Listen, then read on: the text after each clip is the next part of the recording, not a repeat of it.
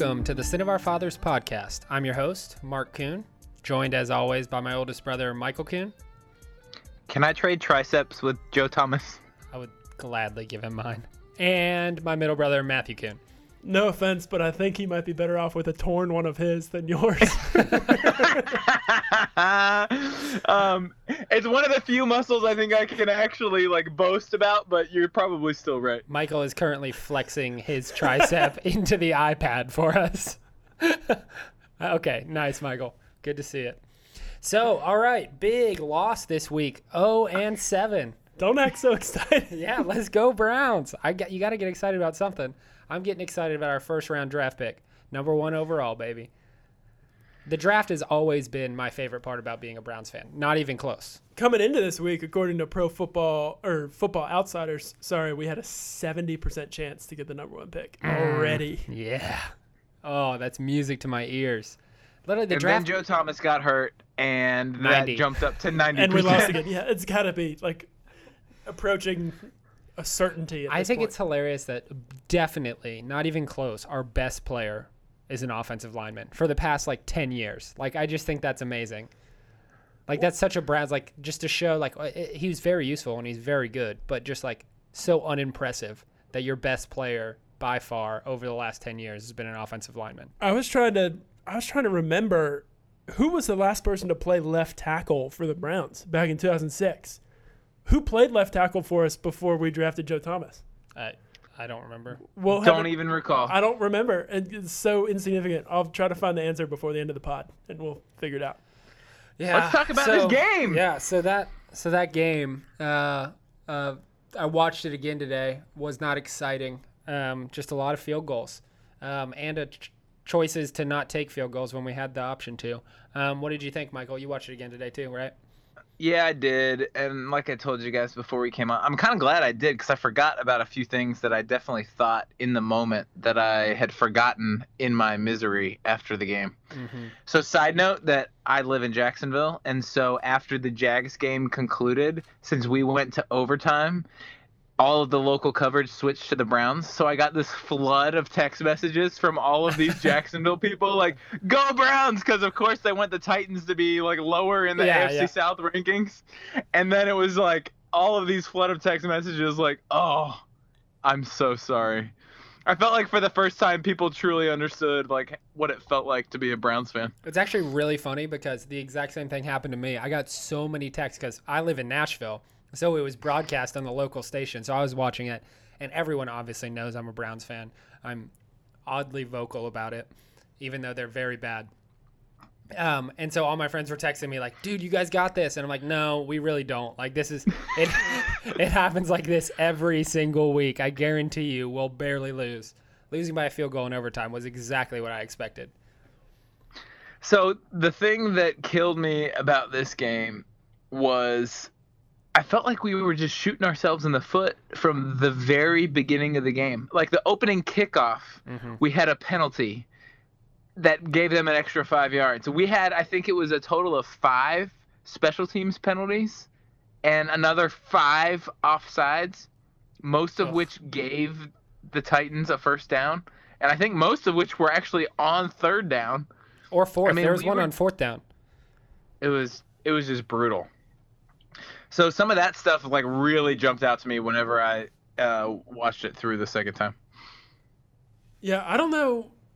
It seems like it's a new thing every week with the Browns. The reason why we lose football games, and the consistent theme is awful quarterback play and throwing interceptions. But there's usually another reason. I was trying to think before this game started what it was going to be. And in hindsight now, obviously, clearly, it's jumping offsides. Well, it was penalties. It was penalties through and through. There was those 2 really bad penalties on our first drive where we got it down. It was second and long, and we got it. There was a one pass on the flat. It was the second drive. Okay, to Duke Johnson. And Duke gets up and almost gets a first down. We're 2 yards away, but there was, I think it was holding. And then the second one was hands to the face. Hands to the face on Crowell. And so then we end up, it's second and 25 or whatever it was. And we just we don't have the quarterback play to be able to do anything about that. And we run a draw up the middle and gain 1 yard, and it's 3rd and 24. And we just have no chance. It just kills a drive. Yeah. We were in field goal range, and the penalties knocked us clear out of it, and we ended up punting. It was terrible. Here's So, something. No, go ahead. You're fine. Go ahead. No, It's I'll all go. talking about No, the I'll Browns. go. They suck. You might as well talk. It doesn't matter. So I think it comes back to bite us all the time that we don't have a tight end that can block.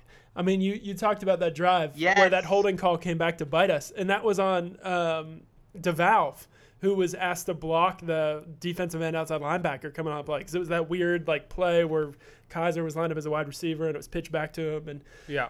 DeValve was left on an island out there and just got burned and had to hold the guy to keep Kaiser from getting blasted. And maybe we'll talk about this as we talk about the Joe Thomas injury and maybe having to give help to our left tackle. But I don't know how we do that because we don't have a tight end that can block well. Yeah, it's true. Even Telfer, whenever we put Telfer in, who's supposed to be our blocking tight end, he gets toasted all the time. It's over and over again. He's about So- as good a blocking tight end as any of our quarterbacks are as being quarterbacks. I don't know if you can ever reach that level of despair. Ineptitude. What a burn. So another thing that I think we all were super frustrated with was that early drive by the Titans whenever they had that 15-yard, was it a personal foul? I don't even remember what the penalty was. But they were in a situation where they were going to be in a 4th and 1, and we had drawn the personal foul, and Hugh decided to not accept the penalty. And then went for it. They went up to the line to go for it, and that was our first offsides penalty. But why in the world would Hugh actually decline that penalty? Can anybody explain that to me? Well, I think what he was thinking was it's 4th down, so now they're immediately going to either punt the ball or kick the field goal or whatever, but it's 15 yards in close to field goal range. You have to take the yardage. They were already in long field goal range. That would have pushed them back. Yeah, when it happened live, you have to take the yardage. I mean, I know you never want to give a team another opportunity, but the fact is, a 4th and 1 is pretty close to a 50-50 proposition, maybe even slightly in the offensive favor as far as converting it. A 3rd and 12 or 3rd and 16. It was a 15-yard Yeah, penalty. it would have been 3rd and 16. That's converted once every 10 times, maybe. Yeah. I don't have the numbers in front of me, but the odds are in your favor there, and then you've pushed them out of field goal range, and you get them to punt, and you also keep have them off the board. take into consideration when your defensive line jumps off sides every time they do a hard count, then you definitely need to take the yards. You got to build in a margin of error It with made- the penalty yards. It certainly made Hugh look even dumber whenever we just jumped off sides and gave it to him. But so my thing on this, it was the wrong decision, and I think almost anyone that looks at it objectively would say it was the wrong decision. And we've seen Hugh make some of these play calls over and over and over again, and it leads me down this path that I've heard from other people too, and I am fully on board with this now, is that Hugh Jackson needs somebody else to help him. Whether it's an offensive coordinator or, an assistant head coach that's helping him make these sort of decisions, I think Hugh's stretched too thin. I actually don't mind Hugh as a play caller necessarily. So I'm not trying to say I want him to step aside from that and put somebody else in there. But I don't think he can do that and make the head coaching game decisions that he needs to make as well as he should be able to. He's hurting us over and over again and causing us to lose games because of it. Continually making bad in-game decisions, whether it be timeouts, all of those split-second decisions that have to be made. He's not doing a good job making them.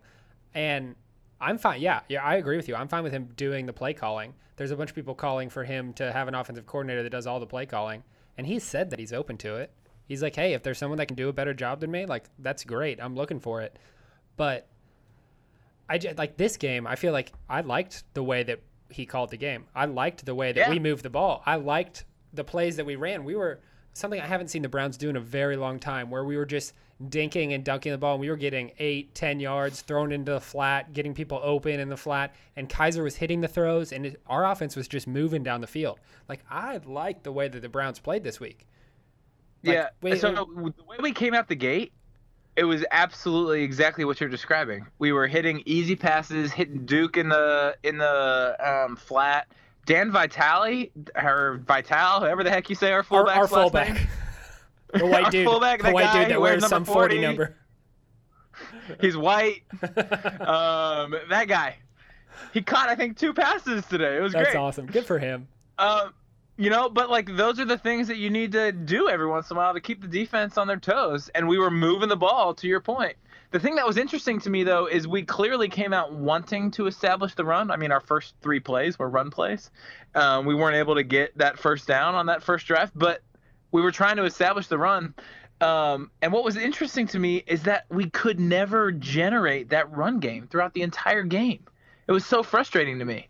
I mean, we kept pounding Crow all the time, and he wasn't getting a thing, particularly on the stretch plays. Did you notice how on all those stretch plays outside, he hesitated so long, and then by the time he finally decided to cut it back, there was nowhere to go. Yeah, he was killing me. I'm pretty down on Crow at the moment.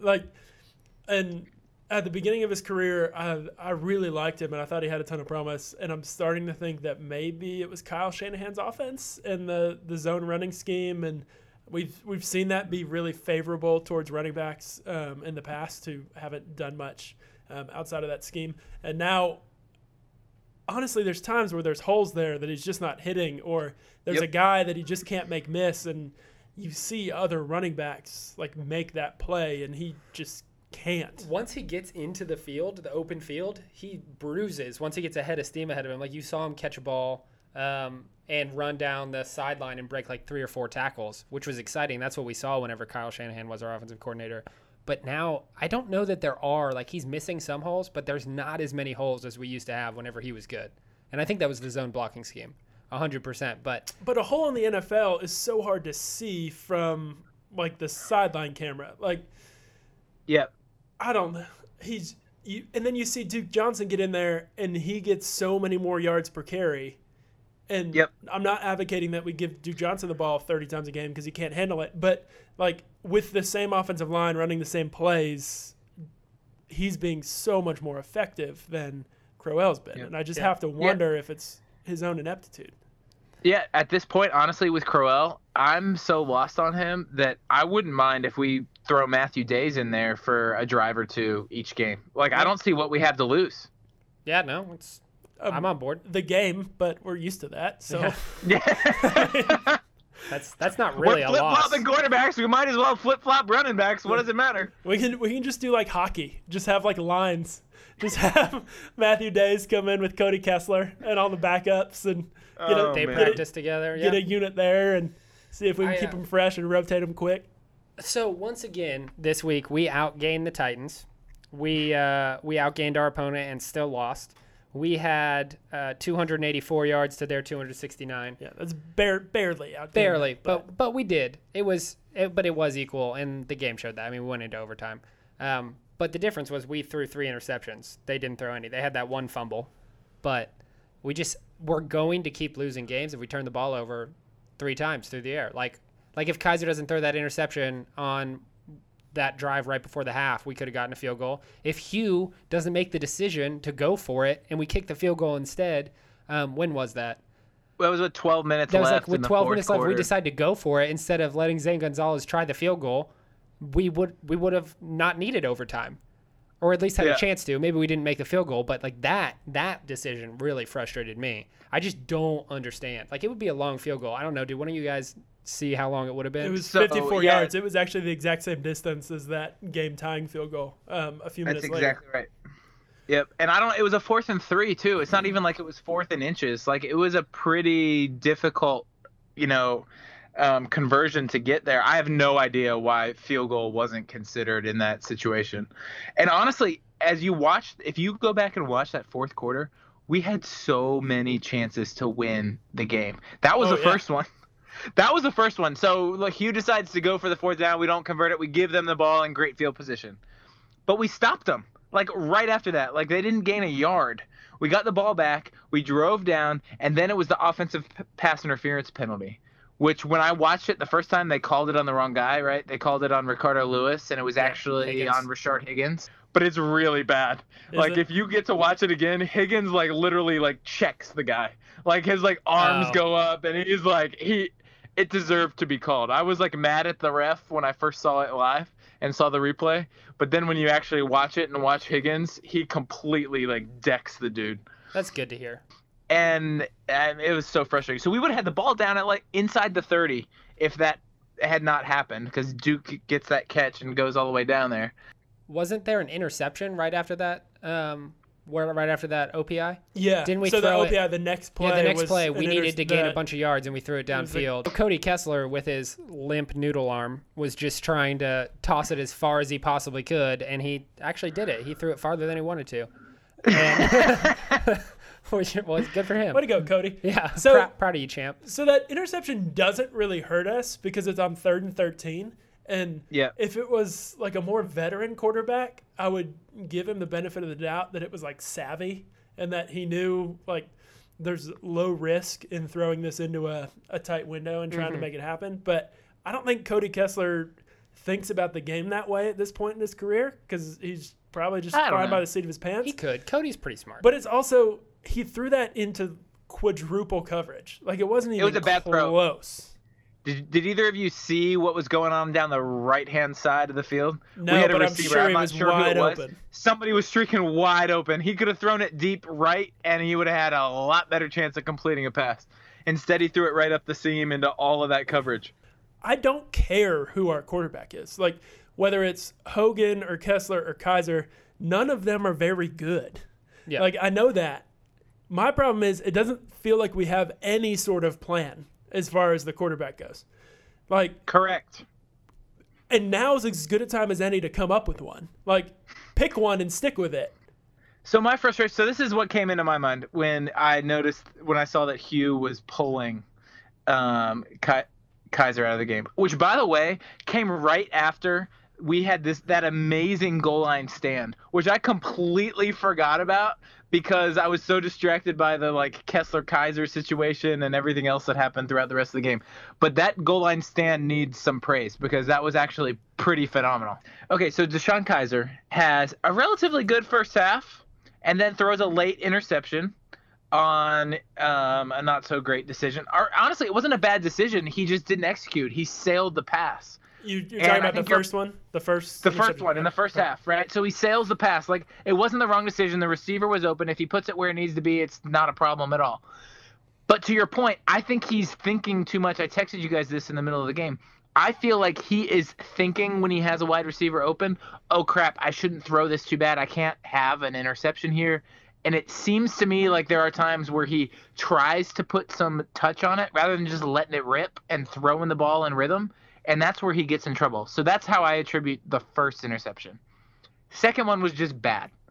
He was. But in that situation, let's just switch roles. Let's pretend we're the Patriots or the Packers. If you're watching Aaron Rodgers and you see them make those early mistakes, you immediately go, oh, I know he's going to go and try to make up for this. And he's going to turn this around and they're going to end up winning the game by the end of this. We're not even giving Kaiser the chance to do that. So it's killing me that he has the tools. And if you just watch any Browns game and you see Kessler, Hogan versus Kaiser, it's so obvious that the tools that Kaiser has is twice superior, infinitesimally better than what Hogan or Kessler could ever dream of. Yeah. There's no comparison. So why aren't we giving him the chance to correct it in the middle of the game? We know he's a rookie and we know he's going to make mistakes. I don't understand why you just pull him and just completely abandon it. It's because we don't like people who party on Friday nights, Michael. That's why. That's bullcrap because he didn't know about that until after. Hugh Jackson was informed by reporters after the game. Can we talk about? Incident. Yeah, let's talk about how irresponsible. And then we have to talk about Joe Thomas because we have to give him his due. But there is nothing that I could care less about than what the players on my football team are doing in their personal time. No, nothing. Like, even the fact that Hugh Jackson found out that DeShone Kizer was out till 1 a.m. on Friday night in his post-game press conference tells me that it's not a problem. Like, it had no effect on his ability to prepare for the game. Absolutely none. There's not a curfew. He didn't miss a curfew. He didn't break a team rule. He didn't do anything. He's just living his life. Like, what if he was up watching Netflix, like, drinking a beer? Like, is that a problem? Like, should we have, like, a nanny cam and make sure DeShone Kizer's in bed by 9:30 so we can be at the facility? They actually had a nanny cam for Johnny Manziel. They could just use that one. Just put it on DeShone Kizer. Here's my question on this. Do you think that the best quarterbacks in the NFL are actually out late at night a couple nights before the game? Yes. I think that's a fundamental question. Yes, I do. You do. If that's like their personality and their style. Yes, I do. I think they live their life 2 days before they have to show up. The night before the game? No. I think they're making the right decision and taking care of themselves. Yeah, it just depends on the quarterback. Friday night, go do whatever the heck you want. Okay. Like Cam Newton's partying on Friday nights. Not a doubt in my mind, being misogynistic everywhere he goes. Like, so here's the only thing I fundamentally most of the good quarterbacks are just like boring white dudes. Like for like, and boring white dudes just kind of sit at home, do boring white dude things. Yeah, like watch Netflix. Said Matthew in his collared shirt after he just got done meeting with a client. I'm a boring white dude, but like I don't think being a boring white dude is necessary for being a successful NFL quarterback. Let's be clear. We think Russell Wilson fits in this same category too. Yeah, of that's the boring true. white dudes. Oh yeah, no, absolutely. Russell's the whitest dude I know. Mark, your example of another quarterback that would have done this was Cam Newton, and that kind of I feel like Russell we need Wilson to be very clear about Russell our Wilson level is of like, racism here. He is like the oldest soul, like in the NFL. Like he was like 24 and came into the league and just felt like an old man already. Yeah, which is amazing. So here's my only point on the DeShone Kizer thing. So there was this whole narrative with Kizer about how early he was getting up and the dedication that he was putting into his craft as a quarterback. And he was getting up and getting to the facility before 6 a.m. and all of this sort of stuff. For the fan base to hear that a few weeks ago, and then for all of the strife to commence, and then for in the midst of all of that to hear that he's out partying, I think that sends the wrong message to everybody that's out there, and it's just incongruent. I hope he's out doing things. I hope he's not thinking about the Browns on a Friday night. Like, he deserves it, man. Like, I'm thinking about the Browns on a Friday night, but like, and Mark's life is miserable. And I hate my life. but also he's 21 he got 21 when he drafted, 22 now. He's young. He was out till 1 a.m. That is not late at all. I am out past 1 a.m. all the time, and I'm doing nothing except for hanging out with my friends. Like, it's completely innocuous. It doesn't even have a place to be talked about, I don't think. So I've got two things. First of all, the fact that Hugh Jackson and DeShone Kizer and everybody else was talking about how much work he's been putting into this season should buy him the benefit of the doubt when he's out till 1 a.m. Like, there hasn't been a question. Two, this culture in the NFL of like working 18 to 20 hour days is bullshit. Like, it doesn't help you. There's a point where you cannot just keep working and working and working. Yeah. It is unhealthy and it kills people. We shouldn't put that as the standard of, you have to be in the building for 18 hours a freaking day to get something done. Like, put in your 10 hours and great. And you're good enough for me. Do a good 10 hours of work. But all right, so let's put this to bed, and I want to hear your guys' thoughts. So we were missing two of our key secondary players. And I would argue that this game was probably our best defensive game. Does our defense perform better without Jabril Peppers on the field? I think we perform better when he's not the deep safety, when he's not the free safety.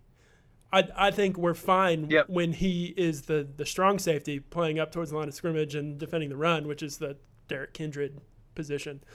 Yep.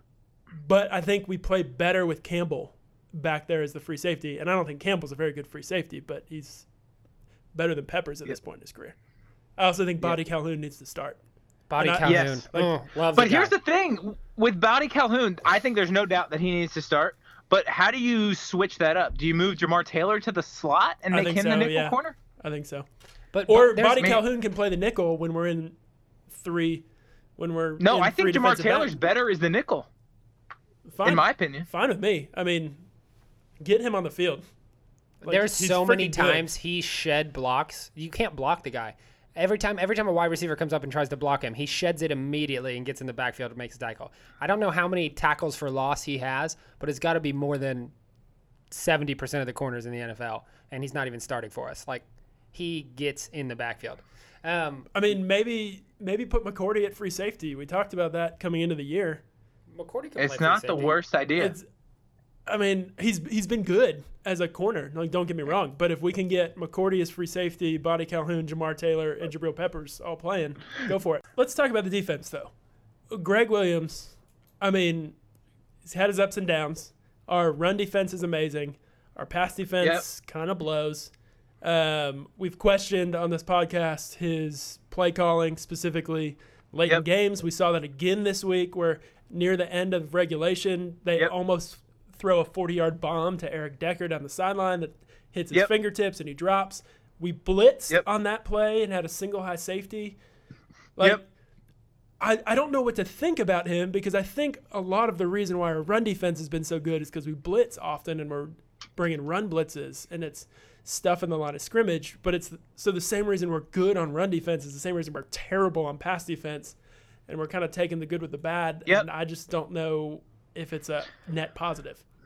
So another thing, just specific to this game, is I was shocked at how little pass coverage or how little pass rush we were able to generate. Like, we were sending blitzes and weren't getting anybody to Mariota. It was so frustrating for me.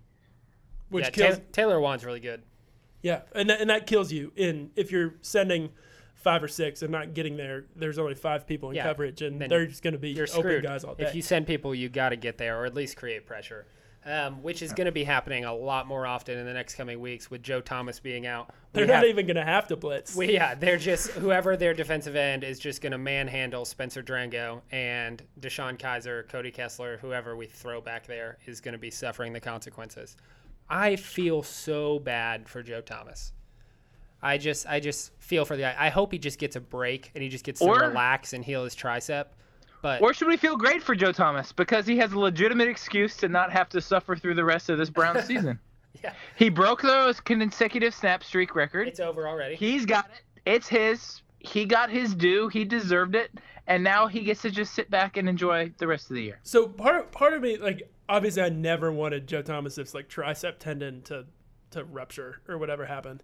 But could this end up being a decent thing for Joe Thomas and the Browns? Like, there's not a whole lot to play for right now. Like, it's less wear and tear on him if he wants to stay healthier. And, I mean, I hope he doesn't walk away, but maybe play an extra year because he doesn't have these 10 extra games on him. Like, as much as it sucks to see him go down, like, we don't need him the rest of the year. We're losing every game anyway.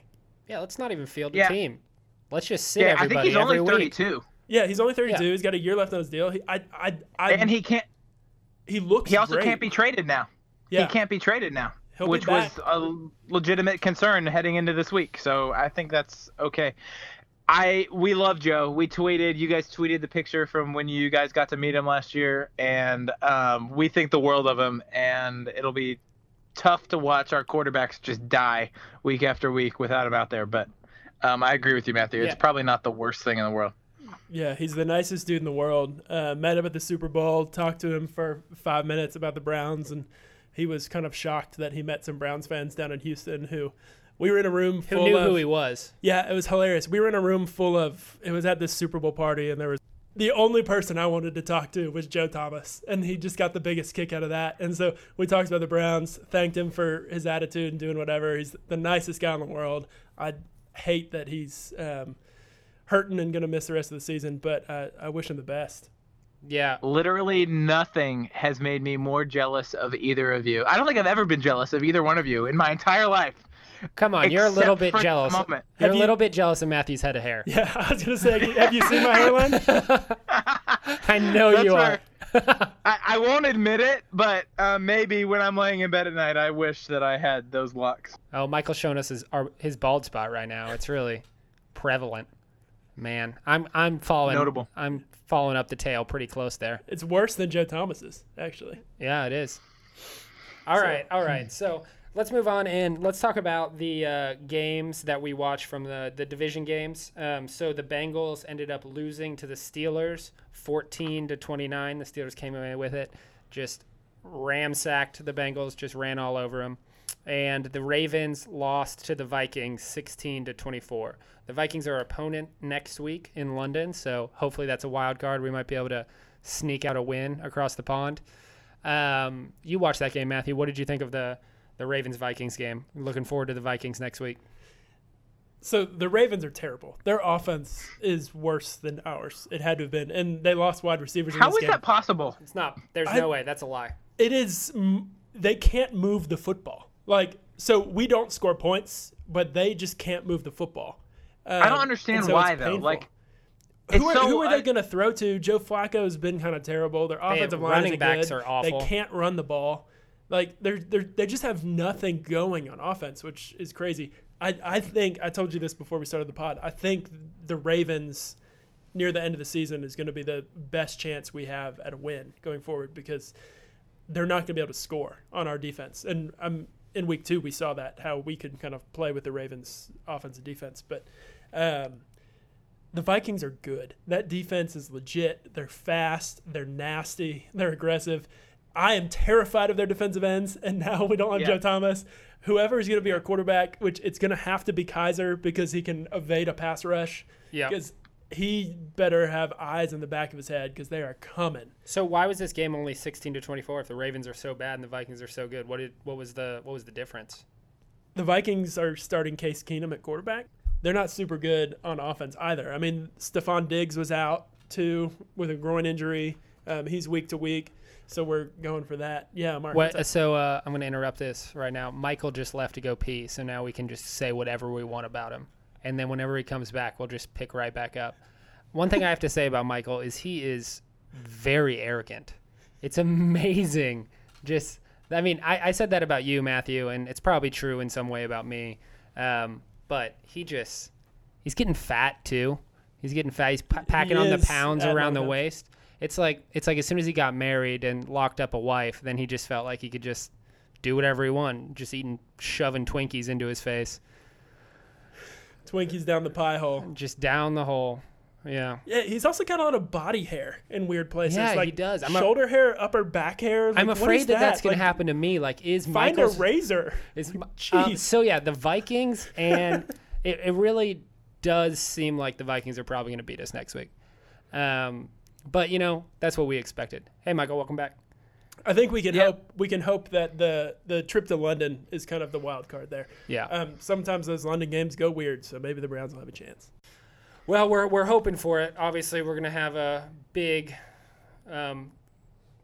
handicap with Drango as our left tackle.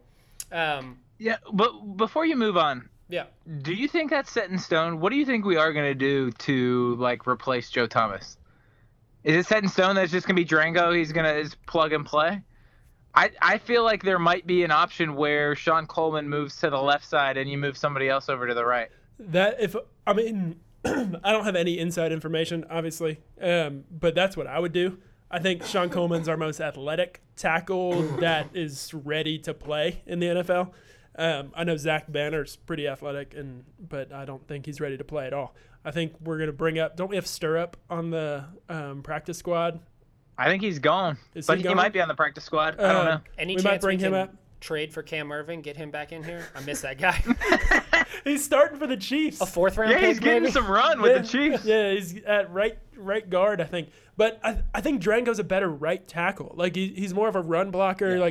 If we throw him at right tackle, Coleman at left tackle, run the ball behind Zeitler and Drango and just road grade and hope that's going to be our best chance. I mean, Coleman's going to get beat on the left side, but he gets kind of beat on the right side every once in a while, but he's manhandled. But at least it's not the blind side. Yeah, he just gets pushed back. Throw him to the right side, and then the quarterback's not going to get blindsided. But I think Coleman gives us the best chance. Yeah. Nobody beats Coleman like straight off the ball, like just with speed. Yeah. And that's what's going to happen to Drango over and over again if he stays on the left side. Yeah. So my take, I think that I am with you, Matthew. I would put Coleman over there and then put Drango on the right side. But what do I know? Like this week, I'm dreading watching Donnell Hunter come off the ball against Spencer Drango. And like, what's going to happen? That dude is like lightning in a bottle coming out, and he's just going to blast past them. It's him and it's Everson Griffin on the other side, so it's not like it's a whole lot better. Yep. All right, so let's move on. It's going to be a good game next week, but we decided to start a new segment this podcast talking about the different teams at the bottom of the NFL and where we stand in relation to those teams. So we're going to talk about the Browns, the 49ers, the Colts, the Giants, the Bears, and Matthew wrote up a little something about whether we would trade places with them for where they currently stand moving forward in the future. Yeah, there's been a lot of talk, especially on Browns Twitter, about the front office and the rebuild and all sorts of stuff. There's been articles written about it, and none of this is in a vacuum, right? Like, you can think what you want about the Browns rebuild, but at the end of the day, we're competing against the rest of the teams, and what we really need to focus on right now is being in the best situation to succeed in the future, given the situation we're in currently. And so that's like, there's other teams in the NFL that are terrible right now. And frankly, if we're not better than those teams or don't have a more bright outlook than those teams, then we're really in trouble. So I was just thinking about this today and thinking about the 49ers, the Colts, the Giants, and the Bears, which I chose those teams according to Football Outsiders. They have including us, we have the most likely chance to get the number 1 pick in the NFL draft or get a top 5 pick. And so I was thinking, would I even want to trade situations with them? So why don't I go through and I'll give a little review of each team, and then you and Michael hit us with it. Make your choice. Would you trade with the Browns? Would you swap positions? So I'll give you the Browns right now. What about the GM? The GM's a key piece of the equation too. So it is, but I don't know enough about some of these teams' GMs, to really make a decision. Like, I like ours, but I couldn't tell you the first thing about. I guess I actually know all of these teams' GMs, but I mean, you kind of know based on what players they've picked and that sort of thing. Yeah, anyway, I think that's a key. We can a piece of it too. For sure. So for the key young players, I just looked at players that are still on their rookie deal, who are contributing in a big way, maybe would be starters on other teams as well, instead of the crappy team they're on right now. So for the Browns, it's kind of an extensive list. You got Myles Garrett, Corey Coleman, Emmanuel Ogbah, Njoku, Jabril Peppers, Brian Body Calhoun, Duke Johnson, Joe Schobert, and Danny Shelton, which is a pretty solid list of players. Although I will say, if Joe Schobert was on another person's team, we would not have put him on the list. But he's playing a really good middle linebacker right now. He is. And he's on his second year in the league. So we have 2 first and 3 second-round picks going forward. Our quarterback situation is Kaiser, Kessler, and Hogan, which isn't good. Got Hugh Jackson, who's 1-22 now as the Browns head coach.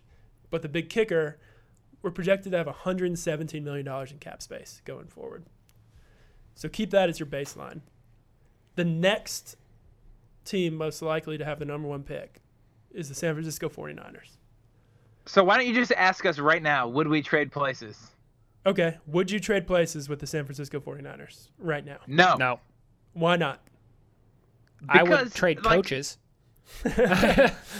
That's true. I might take Kyle Shanahan over Hugh Jackson. That's true. But that might be the only thing that I would think that they have better than us. I like their talent on the defensive line. Because that's basically the only place that they've drafted over the last 3 years. Yeah, their key young players are all D linemen or linebackers. Solomon Thomas, Reuben Foster, Buckner, and Armstead. But I mean, their quarterback situation isn't that much better than ours. I would argue it's worse. It's probably worse. Well, that's a lot. But all the other teams, all of the other teams on the list, their quarterback situation is definitively better than ours. But the 49ers isn't. Yeah. The 49ers also have $118 million in cap space. The only other team that's close. More than us. By $1 million. So what about the next up is the Colts? No. Would you trade with the Colts right now? I think I actually would. And the reason why is the big kicker is that they've got a clear franchise quarterback. And not only do they have a clear franchise quarterback, but they also have a GM in place that I think is making really smart decisions. I actually really like what Chris Ballard has done this offseason. He's kind of stripped away some of the bad contracts.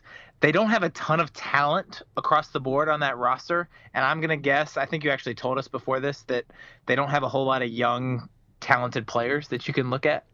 It's bad. It's Malik Hooker, who tore his ACL, Ryan Kelly, their second-year center, and I put Antonio Morrison and Quincy Wilson. Antonio Morrison is playing linebacker. Question? That's just because we're Gator fans. Yeah, but Quincy Wilson was their second-round pick, but he's been inactive for the past couple weeks. Yeah.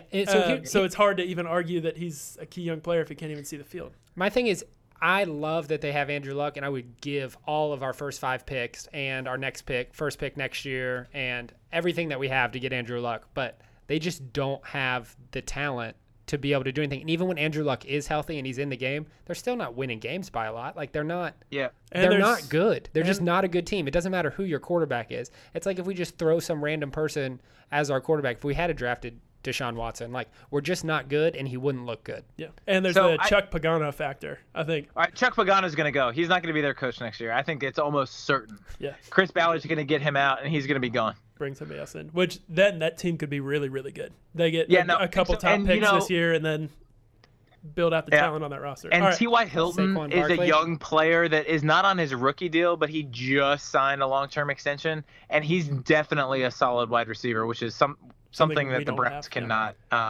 lay claim to. All right, so the next team, which is a little bit of a surprise coming into the year, is the New York Football Giants.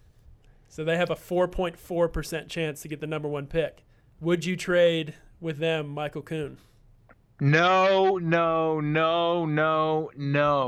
Really? They built their team and free agency with big contracts. Like, I honestly, like, the only player I can think of that is a young player that I would want to build around, well, there's 2, I guess. One on offense, one on defense, is Odell Beckham on offense, and then their safety, what's his face from Alabama, on defense.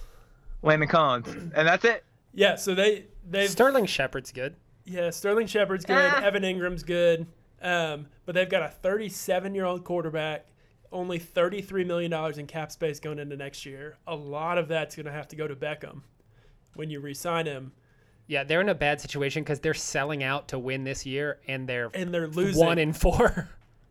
Yeah. Or maybe Beckham just comes to the Browns. I mean, I'd take it. That's fine with me. We'll give you all the cap space. I would take it for $20 million a year. I don't even care. It doesn't matter at all to me. But, like, the Giants can win next year, maybe, but then they're in trouble. They've got some people on big long-term deals, and Eli Manning's going downhill fast, I would think. And their offensive line is terrible. Eli Manning's been downhill for a while. They don't have a quarterback waiting in the wings. They're definitely in trouble. No, they have Geno Smith and Davis Webb, the rookie out of Cal.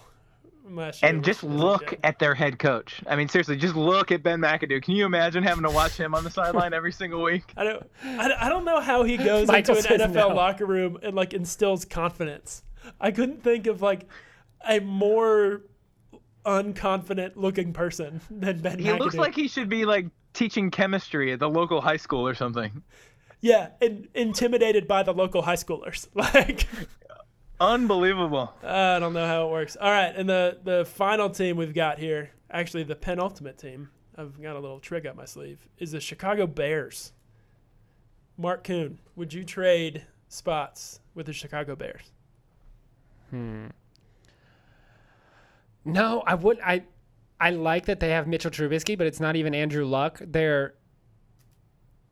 I'm just so excited about our young talent because I know more about them. But no, all of our draft picks, everything we got coming up, they only have 52. We have twice as much cap space and arguably as many young players on our rookie contracts. We got more young players on rookie contracts that are actually playmakers.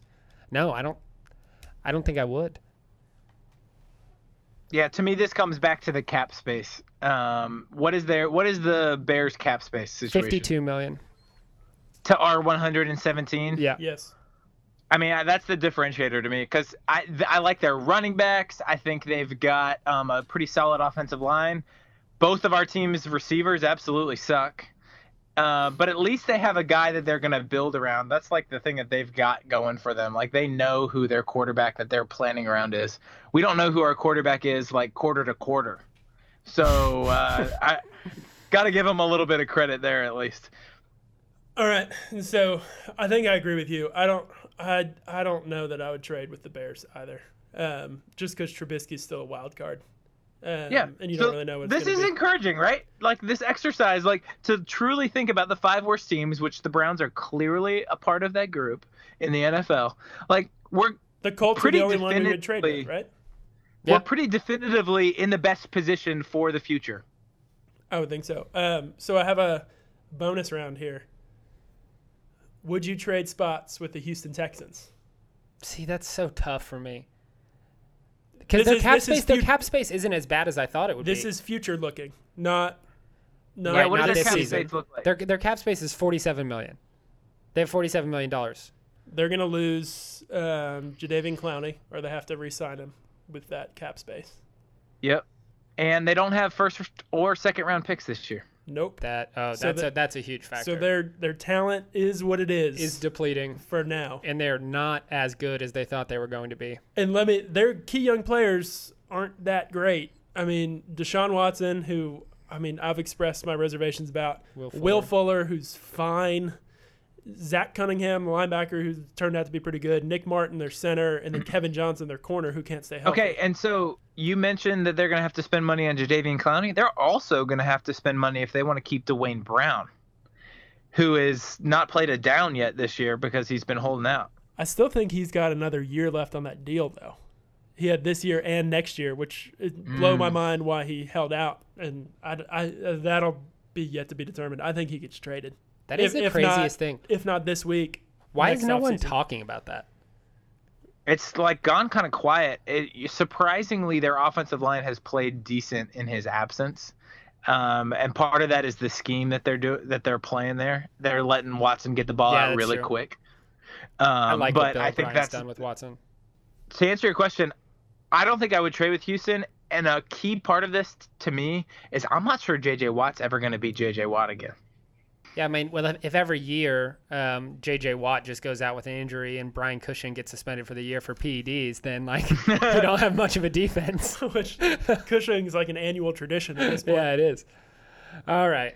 I did. I like that exercise. It made me feel better. That might be a nightly ritual for me. We're doing better than the 49ers. We're doing better than the Colts. You're gonna say your prayers, and then you're gonna remember that the Browns are in a better position than those other really crappy teams in the NFL. Here's a final perspective on this, though. If we did this last year after 7 weeks, I don't think the Browns look quite as rosy. Their outlook. I think our front office has done a tremendous job bringing in young talent and acquiring future draft picks and protecting cap space. Yeah, first 7 games of last season, you asked me to compare if I would switch places with the Giants. I would say absolutely. Yeah.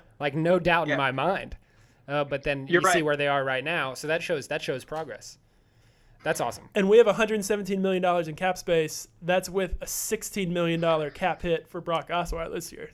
We're not paying anybody right now, and we're saving for the future. And we're all so young, we're not going to be paying anybody for a while. So whenever we start to get this experience, I think there's going to be one season where we just go free agent crazy, and we bring in a ton of people that we want. Well, it's going to be interesting because you got to save space for the young guys that you do want to keep, and that's going to be the second phase of testing this front office if they are able to stick around. Are they going to be judicious with who they let walk and who they hold on to? Because that's really how you build a perennial contender, is saving the right guys and letting the right guys go. Mm-hmm. So that's a few years down the line for sure. But as we get all of these draft picks and they develop, we're really going to have to pick the right ones to keep on those long-term deals. But you see, even now, we're letting go of all of these veterans, but we're keeping the ones that we say that we want, like Joe Thomas, Jamie Collins, those guys that are clearly a cut above the rest, right? Or in theory keeping. Joe Hayden, people thought was one of our best players, but it just wasn't true. He had an interception this week. I forgot to mention that. Oh, Joe Hayden. Yay, first Joe. Good for year. Joe. Yeah, Joe. Good for Joe. I'm happy for him. I don't think I actually watched it, so I don't know if it was a really good player. Just one of those sometimes you can get an interception that falls in your lap, but good for Joe. I'm happy for him. Yeah. All right, moving on to everyone's favorite segment of the week, where we pick the lines of the upcoming primetime games.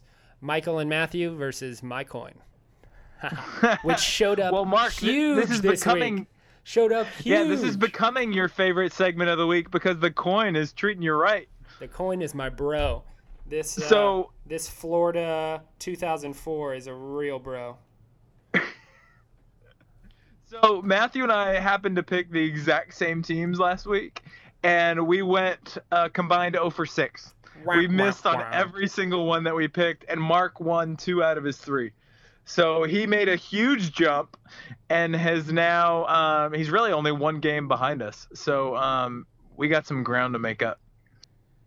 All right, the first game this week is Miami visiting the Ravens, which, if I'm being honest, I hope no one actually has to watch this game. But the Ravens are favored by 3 points, which basically just means they're playing at home.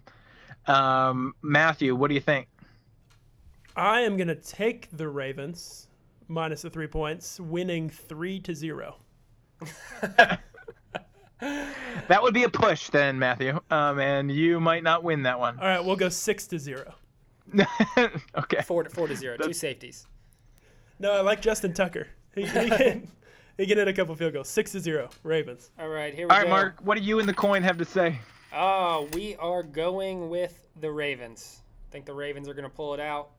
That just powerhouse offense. It's just Joe Flacco is really in his rare MVP form. So, to me, I think both these teams really are not good, but somehow Miami keeps pulling out wins. I think they're like 5-2 at this point. Do I have that right? And I know the Ravens are not good. We've been looking at them week after week.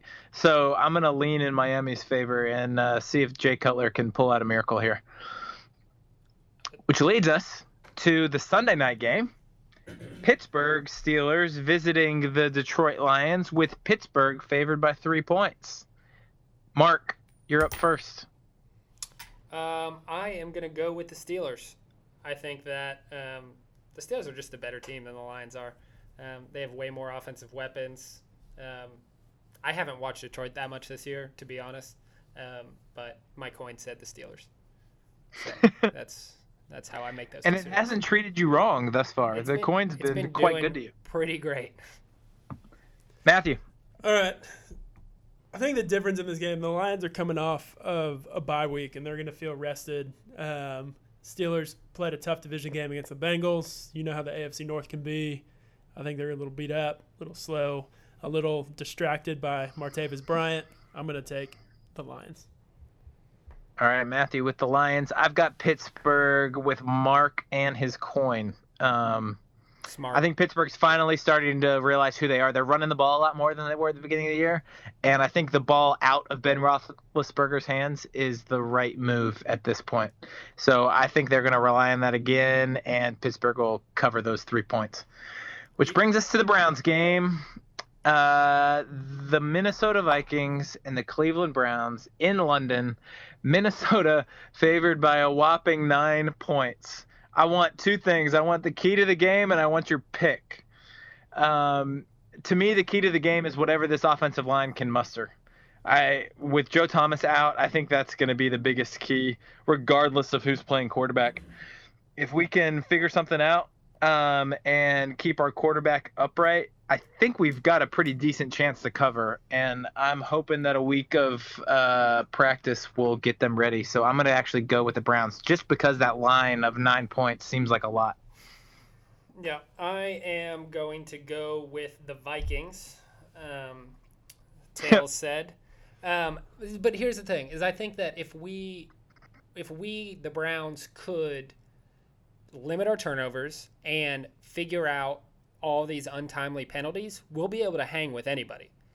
But I don't think we're not going to have a full week of practice because we're going to be flying to London. I don't know how that works, but I just don't see us being able to pull it together in a strange condition over in London. I think the Vikings are just a more disciplined team. They're a more mature team than we are right now, and they're going to be able to beat us by 10 points.